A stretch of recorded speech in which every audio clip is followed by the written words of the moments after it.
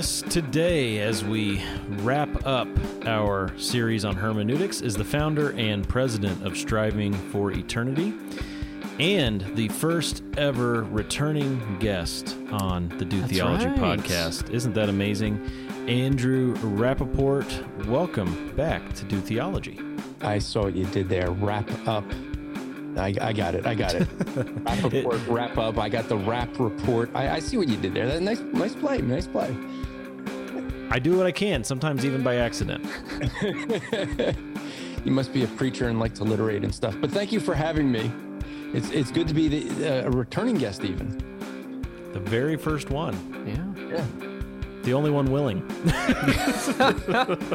Well, see, I was joking with you. I thought what it is as you've been doing this series that you've just gotten better and better speakers. But I've also listened to your other guests and realized, no, you probably just, instead of saving the best for last, you decided to get the best first and then end with the worst. We'll let the listener decide. Yeah, that's a good idea. Very good. Well, this has been a fun series for us. It's been very helpful, I think, just even on a personal level, just working through these things and thinking intentionally about these things and reading just different sources and different approaches to things and even interacting with our listeners. That's been enjoyable and beneficial. At least for me, if nobody else, I've been enjoying it and I've been benefiting from it. So we've been very grateful for that.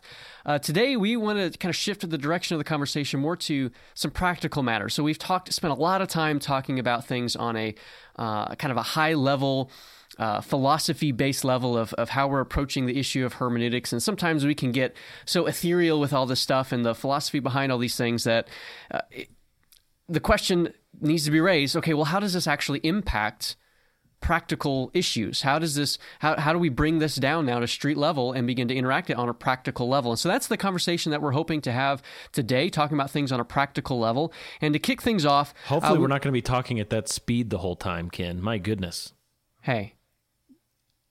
You don't even drink coffee. I don't know how you got to talking that fast today. People can slow it down in their app if they feel that it's having a trouble. I just click that little like an auctioneer over there today, Ken. 0.75 speed button there. $5. So I have 6. Well, you said you had a busy day today. He's just trying to help you out. That's it. That's it. Should have helped me out before we started recording. Coming back to this practical issue, there's no segues away from that. We're coming right. We want to ask this question to Andrew here. From a pastoral perspective, we're talking about issues of hermeneutics. From a pastoral perspective, why is it important that all Christians have a good grasp on sound hermeneutical principles? So basically, you want to fastball from that conversation right into this. Okay.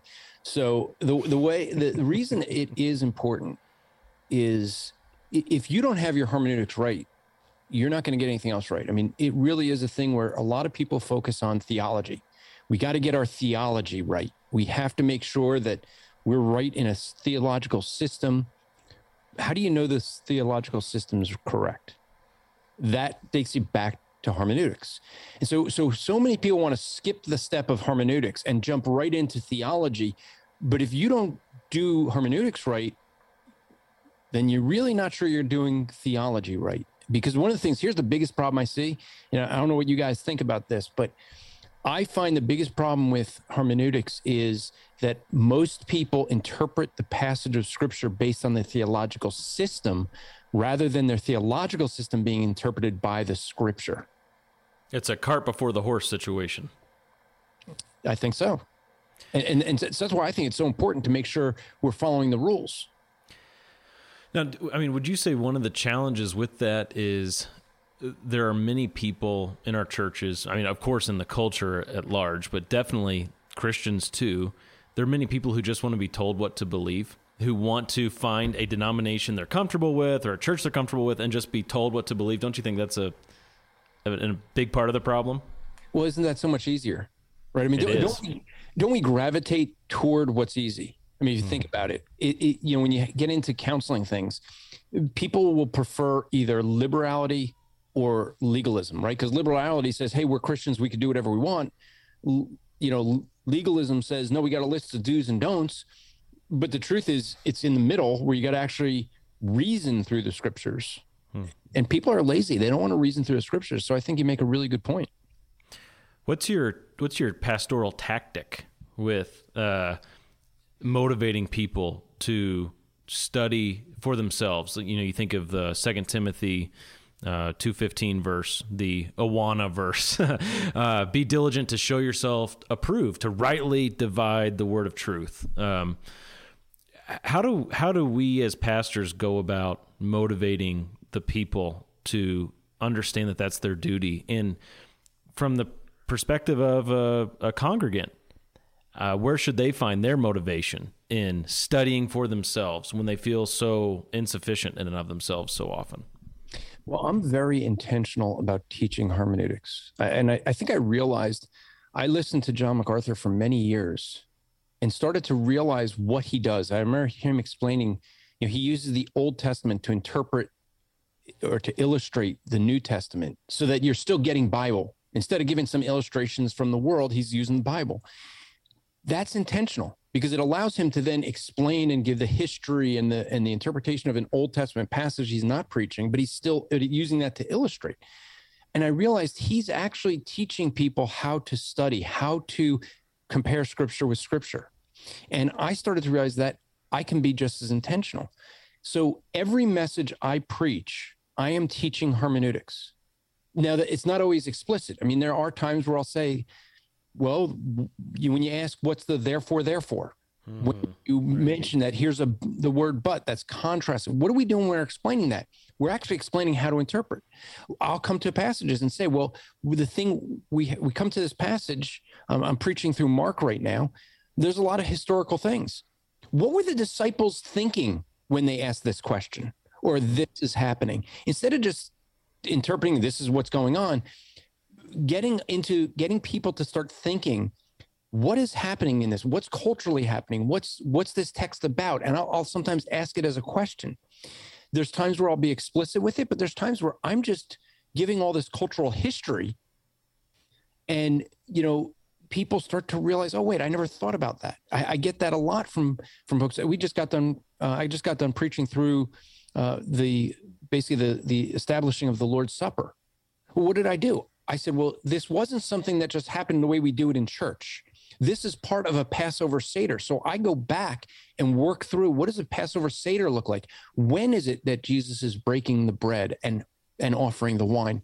It's very significant when you look at the Passover Seder, what he's saying when he's saying it. Why is it that Judas walks away and everybody thinks highly of Judas? Because Judas walked away at the time of a ceremony when they would have been going out to give to the poor if they had forgotten to do so.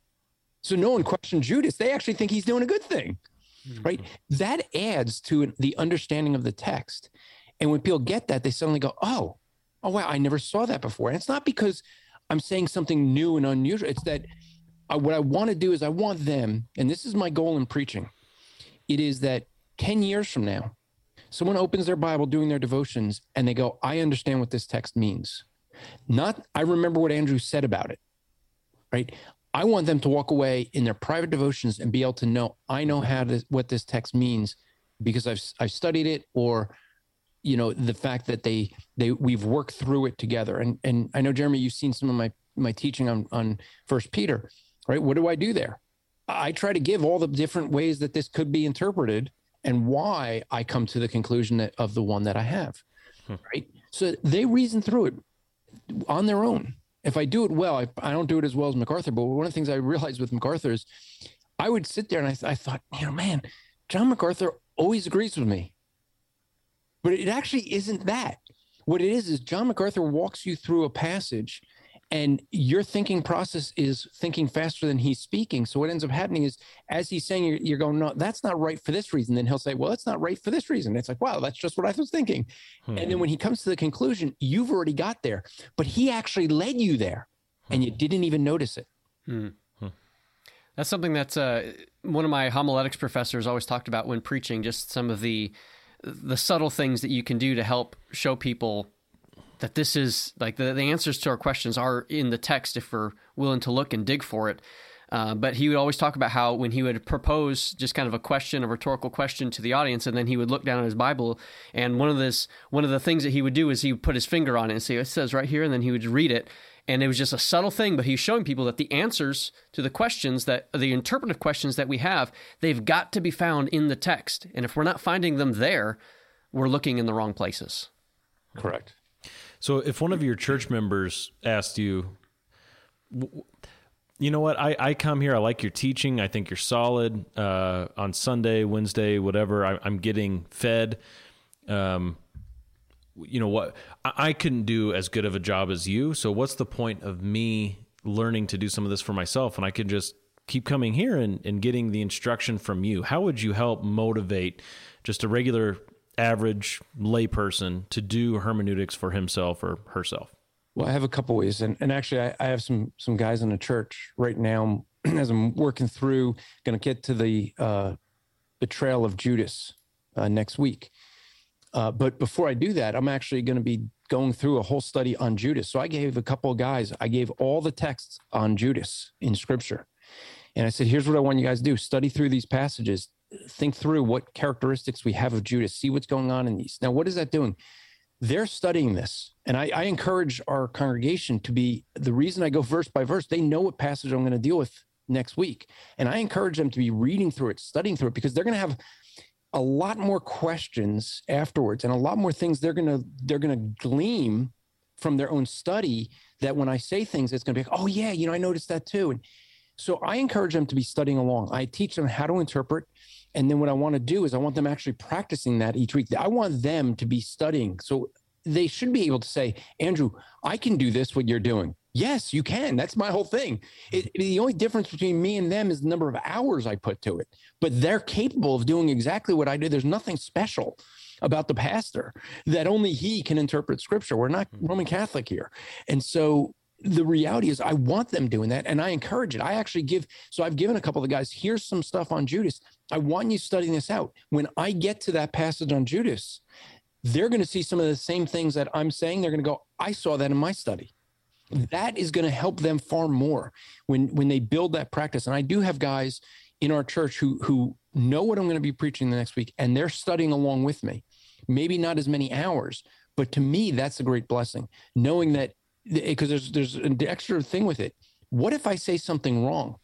I have people in our congregation, and I did this recently, where I said something that wasn't in my notes, it wasn't planned, and I referenced the 30 pieces of silver that with Judas that he got with the 20 pieces of silver that Joseph was sold for.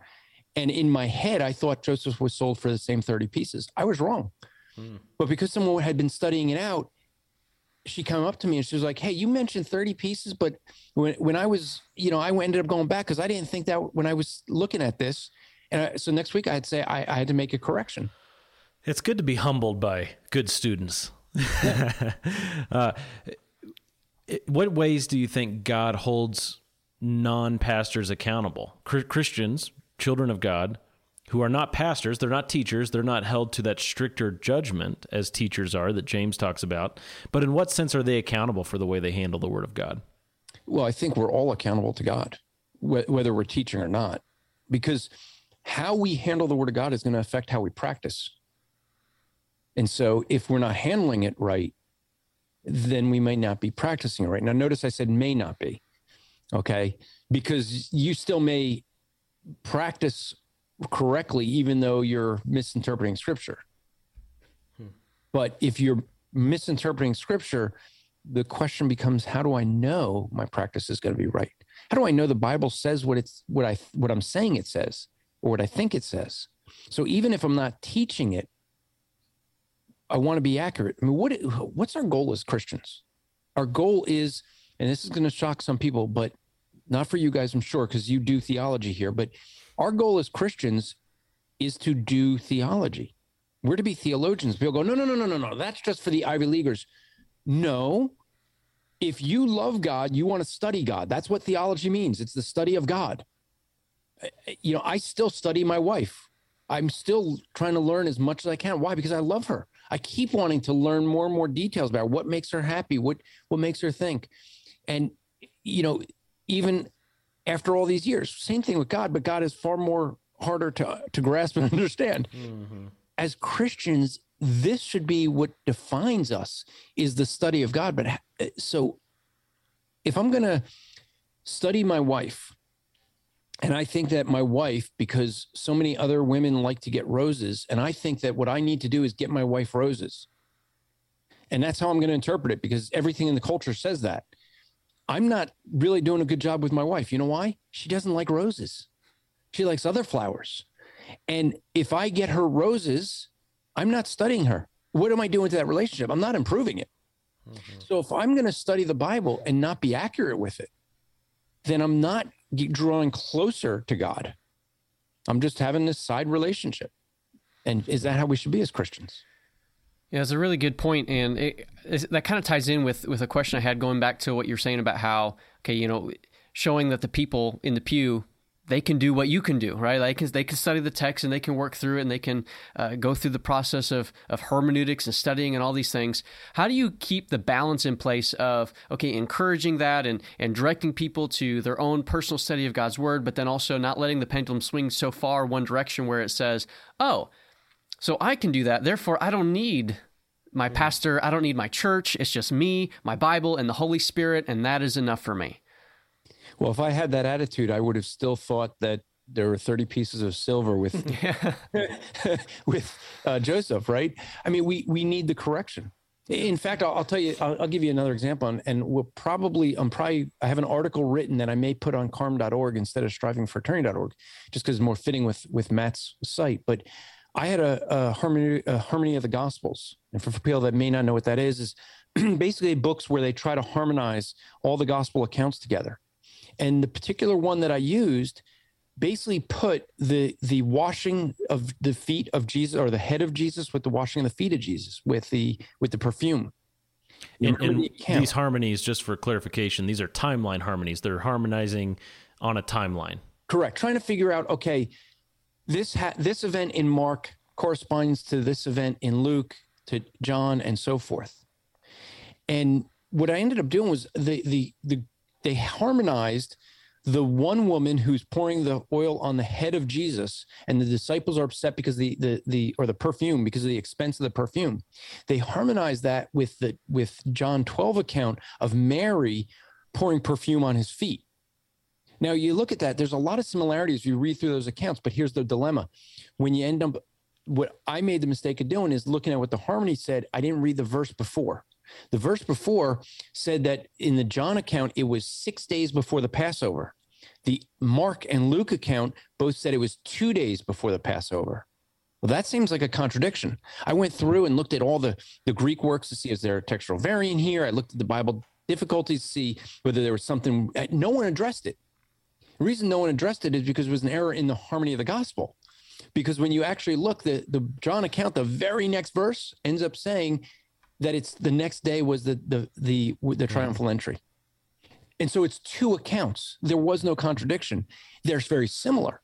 Now, that's a case where even someone who's very scholarly could be wrong. And I had to go and then correct that because I trusted the harmony and was wrong about things I said.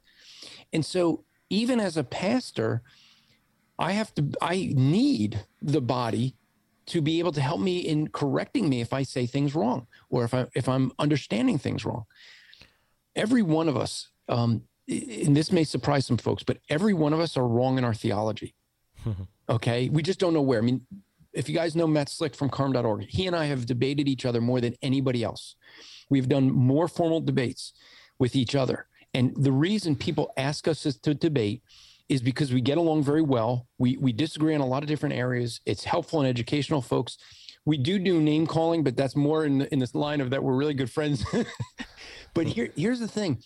Someone was asked, why is it we debate each other so often?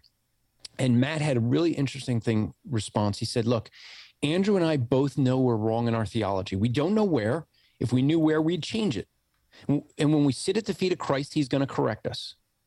But because neither of us are so prideful to think we got it all right, we can have these disagreements, have these discussions, and know, you know what? The other guy may have a good point, and I might learn something from him. That Harmony of the Gospels, is that the Thomas and Gundry one? No, it is. I was gonna say, because that one's like right above my head. I think that's it right there on my bookshelf.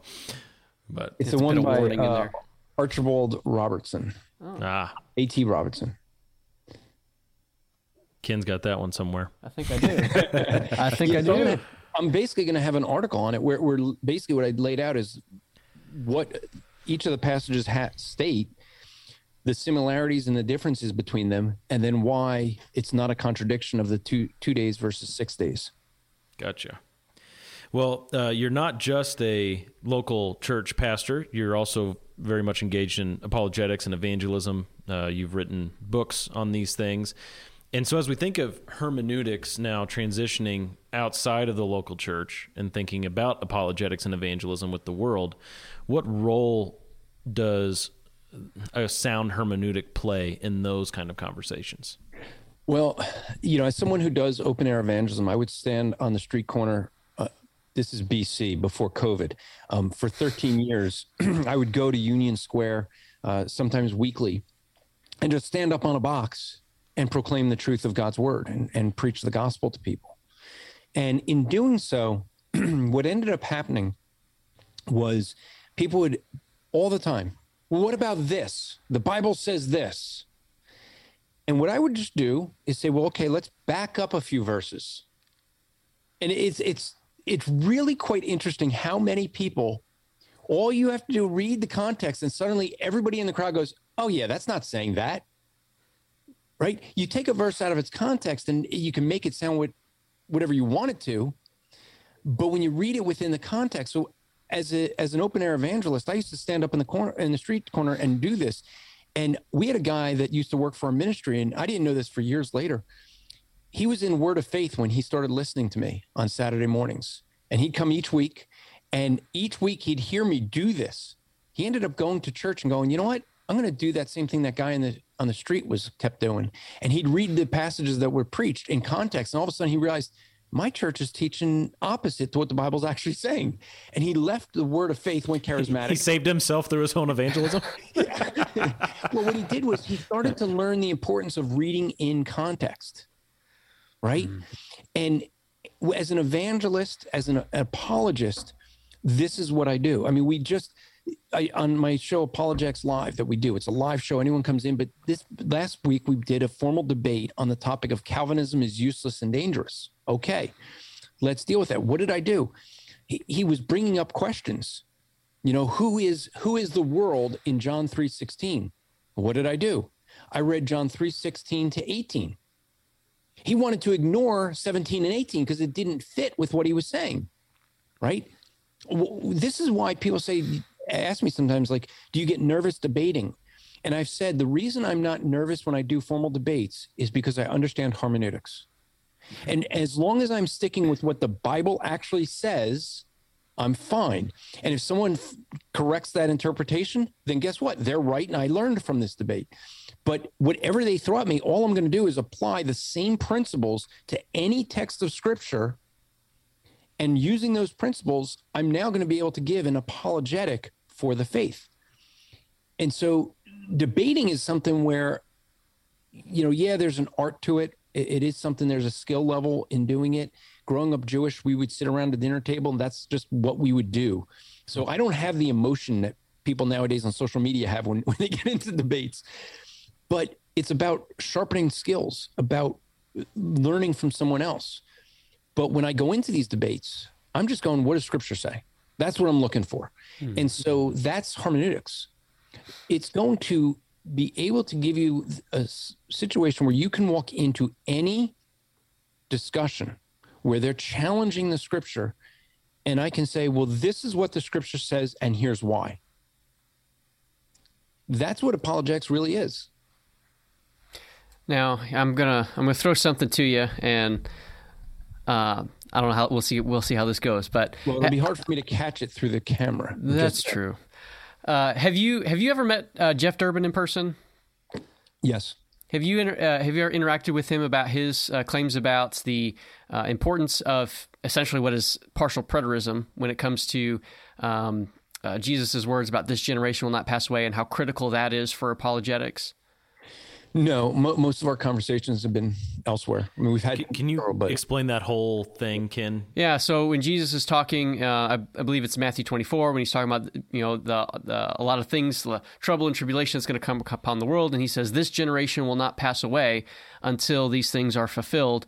And the question is, okay, well, who is this generation, and how do we understand that phrase? And Jeff Durbin's argument is that's actually a really important apologetic point, because if you take what is our position, a premillennial position of the return of Christ, then you have a hard time reckoning with Jesus' words there, and then it just messes up apologetics. But if you take his position, which is a post-mill partial preterist position, then it fixes it, and it's good for his apologetics. So is that an argument that you've interacted with at all, Andrew? Not with him, no. But I mean, I recently preached through that in going through Mark, and when you look at this generation, I'm looking at right now, Mark 13, verse 30. Truly, I say to you, this generation will not pass away until all these things take place. So the question is, what is this generation, right? Mm-hmm. So this is hermeneutics. Right. And according to Jeff Durbin, there's only one legitimate answer to that. I'll and it's his. I agree with him. There is only one legitimate answer, right? So how do we know if he's right? Well, I'm going to start in verse 24, read the context, where he starts to explain all the things that are going to be happening in this great tribulation that he starts talking. And after the tribulation, all these things are going to happen.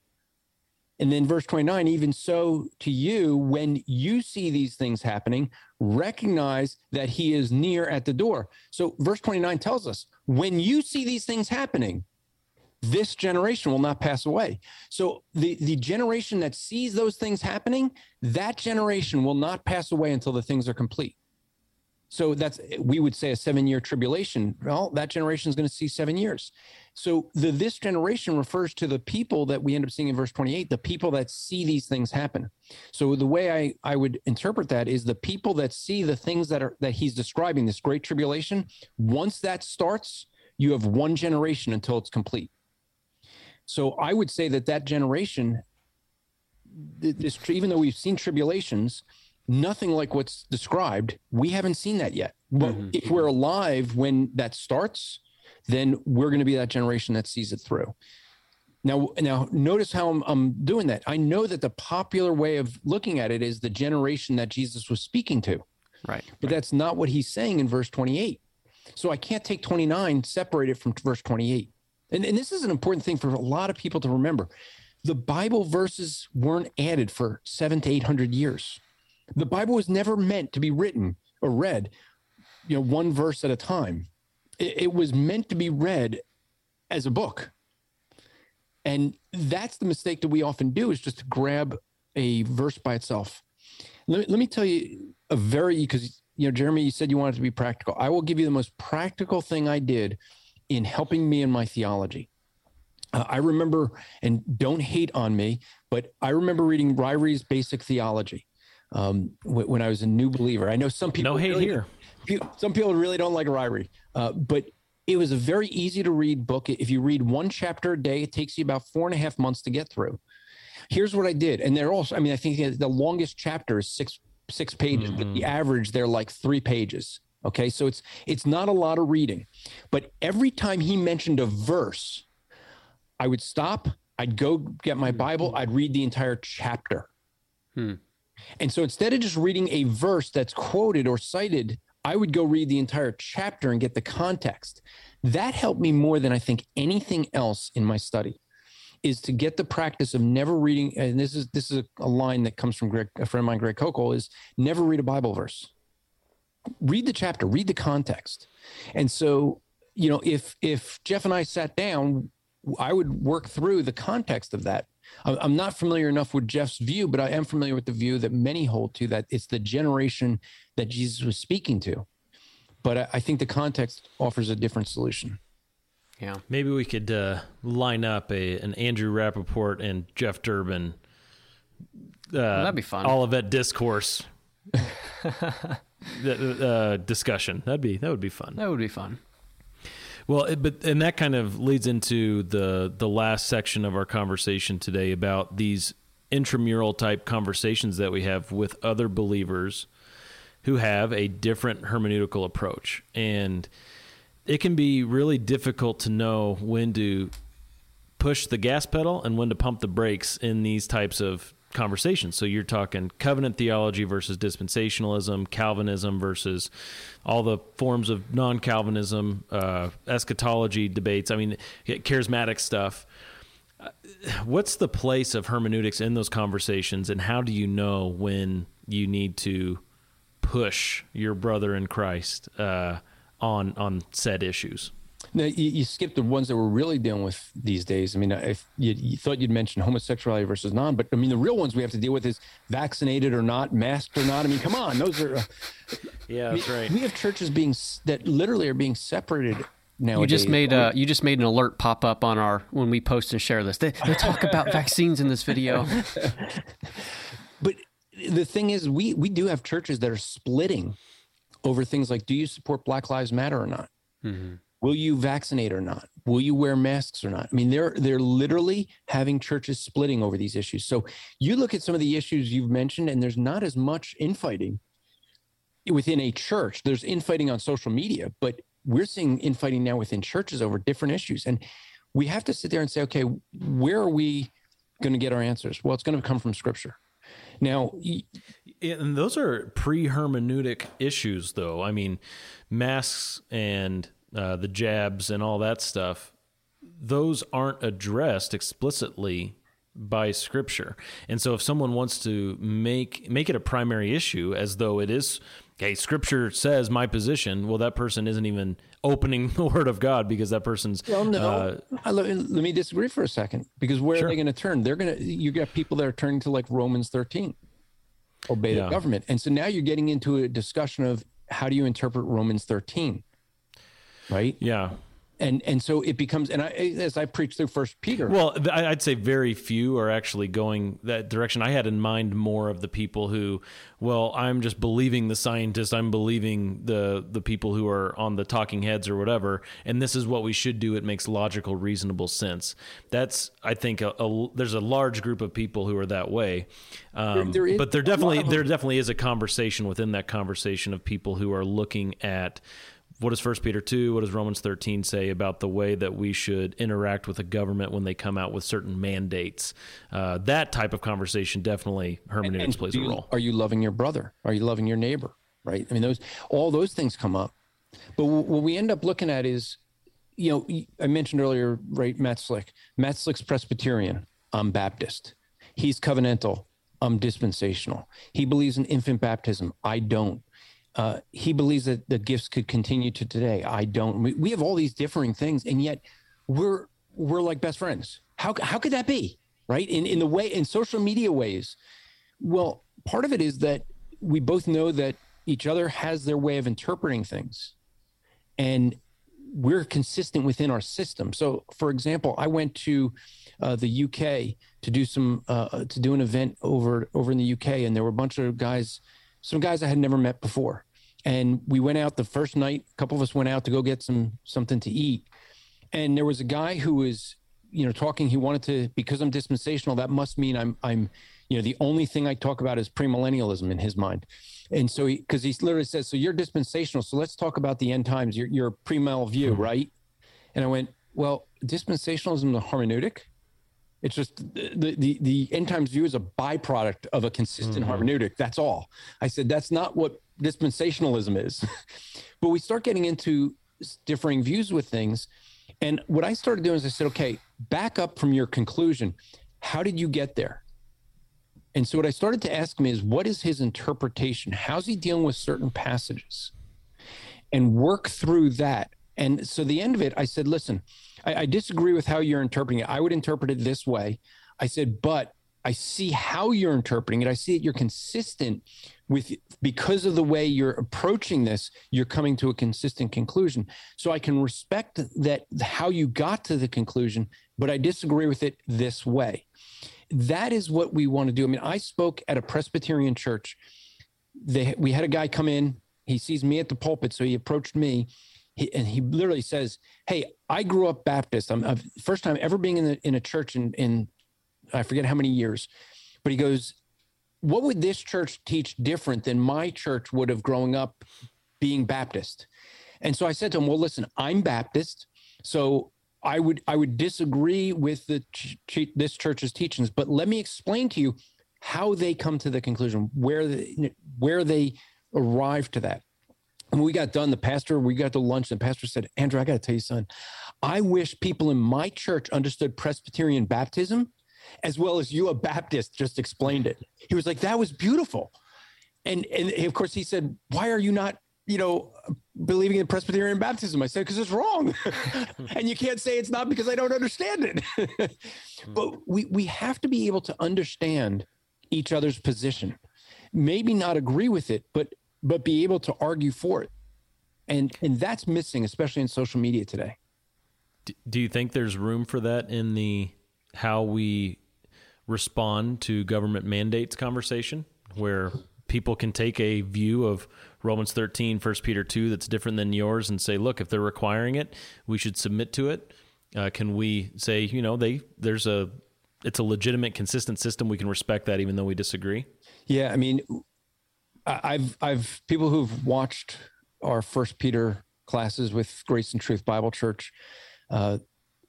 We've had people that have had a lot of interesting discussion on that, because you're going through, as you mentioned, 1 Peter 2, that comes up. How far do you obey the government? And it is interesting, because one of the things I said is we have to look at what is the law in this country, right? In this country, the law is the Constitution. The law is not what the president declares as a mandate. And so if he declares something that is opposition to the Constitution, the actual law of the land is the Constitution. So we're in a very different boat. We're also in a different boat because we have a legal system that allows us to protest and challenge and sue the government in these ways. So when you look at Romans 13, 1 Peter 2, we're looking at a culture where they didn't have that right. When the emperor decreed something, that was it. We're not in that culture. So we first have to evaluate the text in its cultural setting. What did it mean to the people at that time? Now, if you and I were in China, I would probably take a different stance than I would here in America. Because in China, the law of the land for wearing a mask, and now I'm going to say wearing a mask is not against Scripture. You're not going to see anywhere in Scripture where it says you should not wear a mask. Okay. We with unveiled face. I would say that's a stretch. Yeah, it is. but say you're making that case, and then someone says, "Well, look, I mean, it also says that we shouldn't make acts of war. We shouldn't go into war without approval from Congress, votes from Congress, and we make acts of war all the time and go to war with these special powers that have been given to the executive branch that kind of bypass the Constitution. We see that with other things, and you don't make a stink about that. You don't make a big deal about that. So look, how consistent are we? I'm just going to say, look, if the government's requiring this, I'm just going to submit." Would you be able to live in peace with that person and say, okay, yeah, that's a fair enough view, and you have your view and I have mine? Or are you going to press it more? I guess if we have a president who just declares war without Congress, I'm not going to sit there and say that it's part of Romans 13, right? I'm not, because I don't have... Lots of Christian soldiers have, because they go off to war without congressional approval of war, right? And we're not saying, wow, look at those guys just rolling over. Well, there could be an argument there where they could push back. Now, again, in that case, there's certain rules in military that would be different for you and I, right? So, for example, in the military, there's question whether the military has the right, and it seems that the law of the land is that the military does have the right to require vaccinations for the military, but yet they don't have that right for you and I. Now, if that's what the law is, then obey. For Romans 13 would be, this is what we accept. When we sign up for this is what we accept. And we have a military that you volunteer for, so you're voluntarily giving up certain rights that you have. For example, the military cannot speak out against the commander in chief. Now, I only seeing that get applied when Democrats are commander in chief. I never see that being applied when it's a Republican, but that is part of that. And so when you sign up, you're accepting that. And if you can't live under that, then you shouldn't have signed up, right? Because that is the law there. And so the way we end up applying these things comes into play. The way that we're going to evaluate we mentioned separation earlier, right? So are we going to separate with a brother because they're Presbyterian versus Baptist, speaking in tongues versus believing they ceased, different end times view? I mean, you go through all the different things. I mean, Calvinism versus Arminianism, right? I mean, having done this debate this week, I have so many people that are sending me things saying that Calvinism is a cult. I mean, the guy actually said I wasn't saved because of my beliefs. And yet the irony of it is when I went through and asked him every one of the things using scripture, he agrees with all 5 points. He just doesn't know what they are. Now, what you end up seeing is we have people who misrepresent other people's positions. That's very common. And maybe it's my upbringing, maybe it's my seminary training, but in both cases, I was taught to understand the other side of an argument. And so one of the things we have to do is recognize that people don't come to their conclusions in a vacuum. And so we need to know why they came to the conclusions they came to before we start saying they're wrong, and understand that process, because typically it's something wrong in the process. Okay. The guy I debated on Calvinism, he couldn't define Calvinism other than tulip. He was saying it was useless because he even said I agree with him, because when I share the gospel, I never teach anyone about tulip. Well, I'm like, look, there's a difference, but there's a whole lot of things I don't teach someone when I'm sharing the gospel. I don't teach about the rapture or the Trinity or a whole lot of other things. I don't teach about apologetics. There's a lot of things I don't teach when I'm sharing the gospel, right? We don't. That doesn't mean it's useless. But what is he doing? He's saying if you don't teach tulip when you share the gospel, that makes it useless to the gospel. Now what am I dealing with? I'm not dealing with his argument Calvinism is useless anymore. I'm now dealing with the argument that basically how he comes to that conclusion. Well, you're misdefining words. Is the meaning of what's behind tulip necessary? Is it important to teach someone that they're dead in their sins, that they can't save themselves, that Jesus is God, that Jesus has to bring them to a knowledge of himself, that Jesus is that we come to repentance?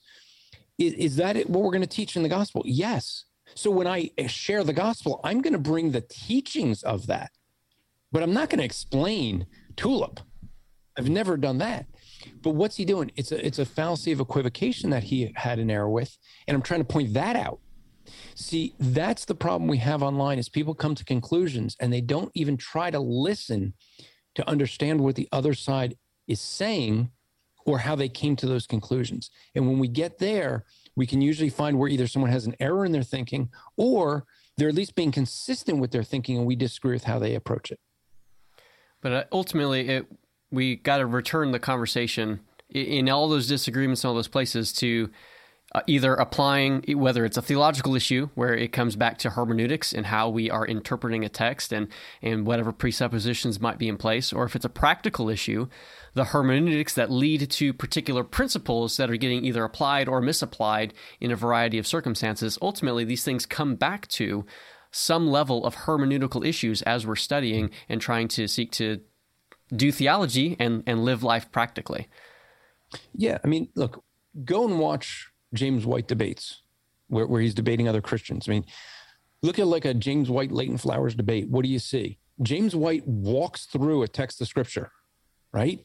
It's like, let's understand the meaning of this. And Leighton Flowers gives you all these illustrations and he doesn't deal with the text.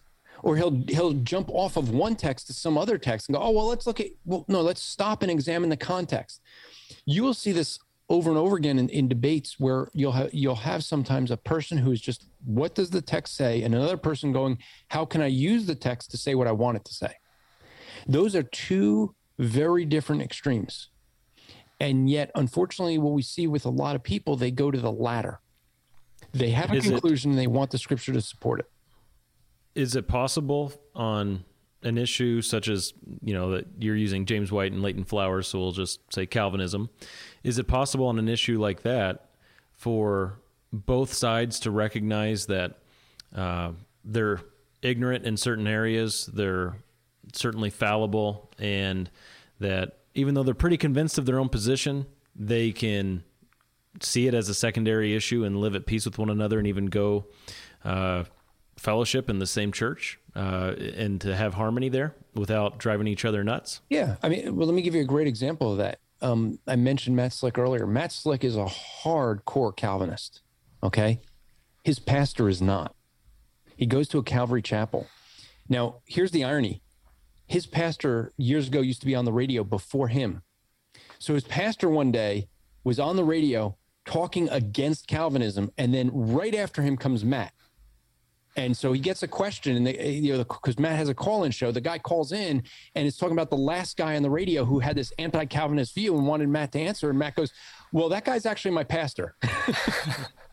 And he goes, and so Matt preaches at that church. So here you got two guys on a view like that. They're very opposite, and yet they fellowship in the same church. Matt speaks at that pulpit. Now is Matt going to teach Calvinism from that pulpit? Probably not, out of respect to his pastor. But do they know where each other differs? Yeah. And Matt serves in that church, no problem. Right. And they have big differences like that. So a lot of it's going to come down to one word: pride. Because that's really what's at stake here. I mean, is our pride such that we must be right? Because if we must be right, then yeah, there's going to be problems. Because if you have two people that must be right, they're going to bang heads. My debate on Calvinism this week, what everyone noticed was my opponent must be right, and I was trying to expose where he had error. And that ends up coming off it from a debate perspective. The number one comment I got from everyone was, "Man, you are so patient." And I'm going, no. I kind of lost patience a couple times, right? But it doesn't appear that way. Why? Because this guy's attitude was so full of pride that came through, and everyone else was so upset with him. I had one friend who actually said he couldn't watch the whole debate because he was too busy yelling at the screen. Because it becomes frustrating when you see someone act pridefully that way. And this is the thing that you see online a lot, where people do not take the time to understand one another. They don't try to listen to one another. They tell you what you believe. I had a woman who told me that, my belief in Calvinism means that I believe that we have no will whatsoever and God determines everything. God forces me to sin. And I said, I don't believe that.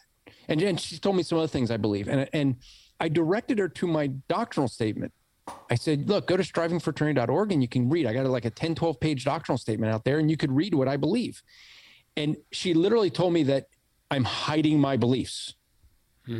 Now, I've learned back then, this was like 9, 10 years ago, and I decided when someone tells me they know what I believe better than me, I mean, I think one of the two of us is the authority on what I believe, and I don't think it's you.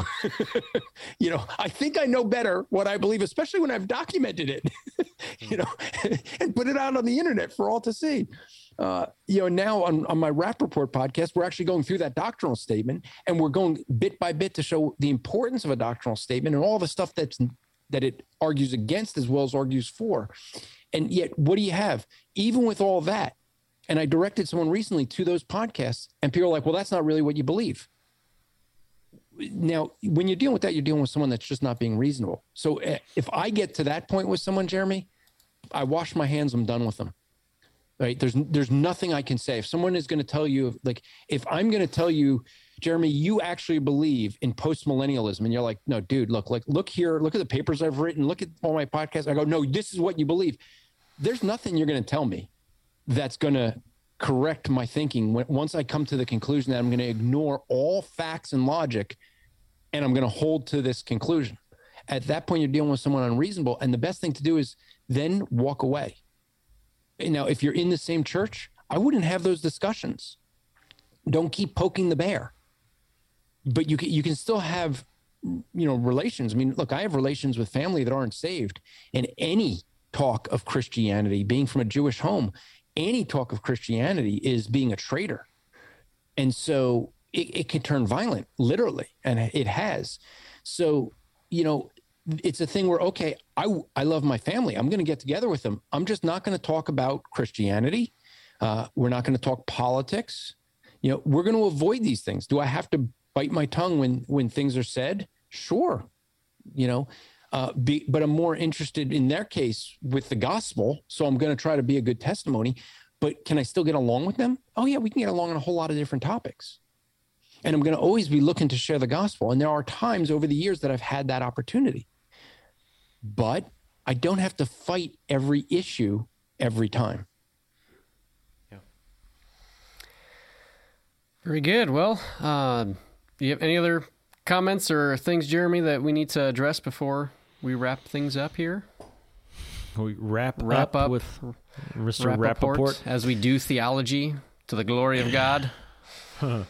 No, I don't think so. I mean, it's a constant, I don't know. Hermeneutics is one of those things that as long as you're alive as a Christian, you'll be dealing with it. And the implications are many, but going back to what we discussed at the beginning, I think is just so important, and putting the horse before the cart and making sure that you are diligent as a Christian to study the Word of God for yourself, to think for yourself, and to develop your theology from Scripture instead of imposing your theology onto Scripture. Yes. That's a temptation for all of us, especially as we grow in our faith, as we get our own doctrinal statements together. It can be so tempting to just say, well, this is what I believe, and so this is what Scripture teaches. Well, we always want to challenge ourselves because the Word of God is infallible. The Word of God is inerrant. Our own thoughts are not. So, those are my concluding thoughts. Andrew, you got any concluding thoughts? Well, I mean, I'd first say thanks for having me on. It's a privilege. I mean, I know that we are community members in the Christian podcast community, along with like 40 other podcasts. But, it's always a joy to work with you guys. I love your podcast. I listen to it. I've really enjoyed this series that you guys did. As someone who hermeneutics is the core of our ministry at Striving for Eternity. When you guys said you announced this, I was really looking forward to it. It's been a great series. I know you got a couple more episodes that I haven't heard yet, and so I'm anxiously waiting for them. But it's good to see the way you guys are handling this. Jeremy, I know you've been on my podcast before. We talked about the chart that you guys have, and this is the thing: is how we go about doing these things. We're going to study Scripture because we love God. We want to know Him better. That's the thing. If we're not going to do that, if we're going to be lazy and just say, well, I'm going to take what someone else says about something, I'm going to read a commentary or listen to some preacher, and that's going to be the answer. I don't care who that preacher is. John MacArthur is wrong in some areas. Okay. I think he's wrong in a couple areas that I could name. Right. But he would think I'm wrong in those areas. One of us is wrong. And when we get to heaven, we'll figure out where. But even someone who I'm so closely aligned with, we would disagree on some areas. And one of us is going to be wrong. And so, or both. Yeah. Or both. I mean, look, right now, a man like R.C. Sproul agrees with me in all my theology. Right. And when we all get to heaven, you'll all agree with me. No, but the point is that when we get to heaven, we all will agree. We're all going to be corrected, but we can have these disagreements. But for me, when we have disagreements, like before we aired, we got into a discussion where we're differing views of a text of Scripture. And what do? It's, hey, we can learn from one another. Instead of trying to prove how right we are, that's prideful. We can take the position of saying, how can we learn from one another? And that's what I think we want to do in the greater body of Christ. Amen. Amen. Well, to our listeners, if this is the first episode in our hermeneutics series that you've listened to, we'd highly encourage you to go back and listen to the previous episodes we've done. We've had some great interviews and some great conversations through that.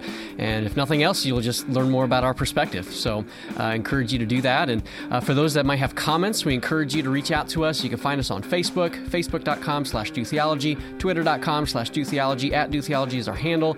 You can email us at show@dotheology.com. I'll give you another way they can contact you. Go to christianpodcastcommunity.com, go to shows, find Do Theology, and at the bottom is a contact page that will get emailed to the guys that Do Theology. There we go. Fantastic. Well, until next time, Jeremy, this is the part where you do your thing. Oh, yeah. Theology. There we go. Yeah, there we go. Yeah. Well, our guest sign off. Perfect. Very good. Excellent. I pay attention.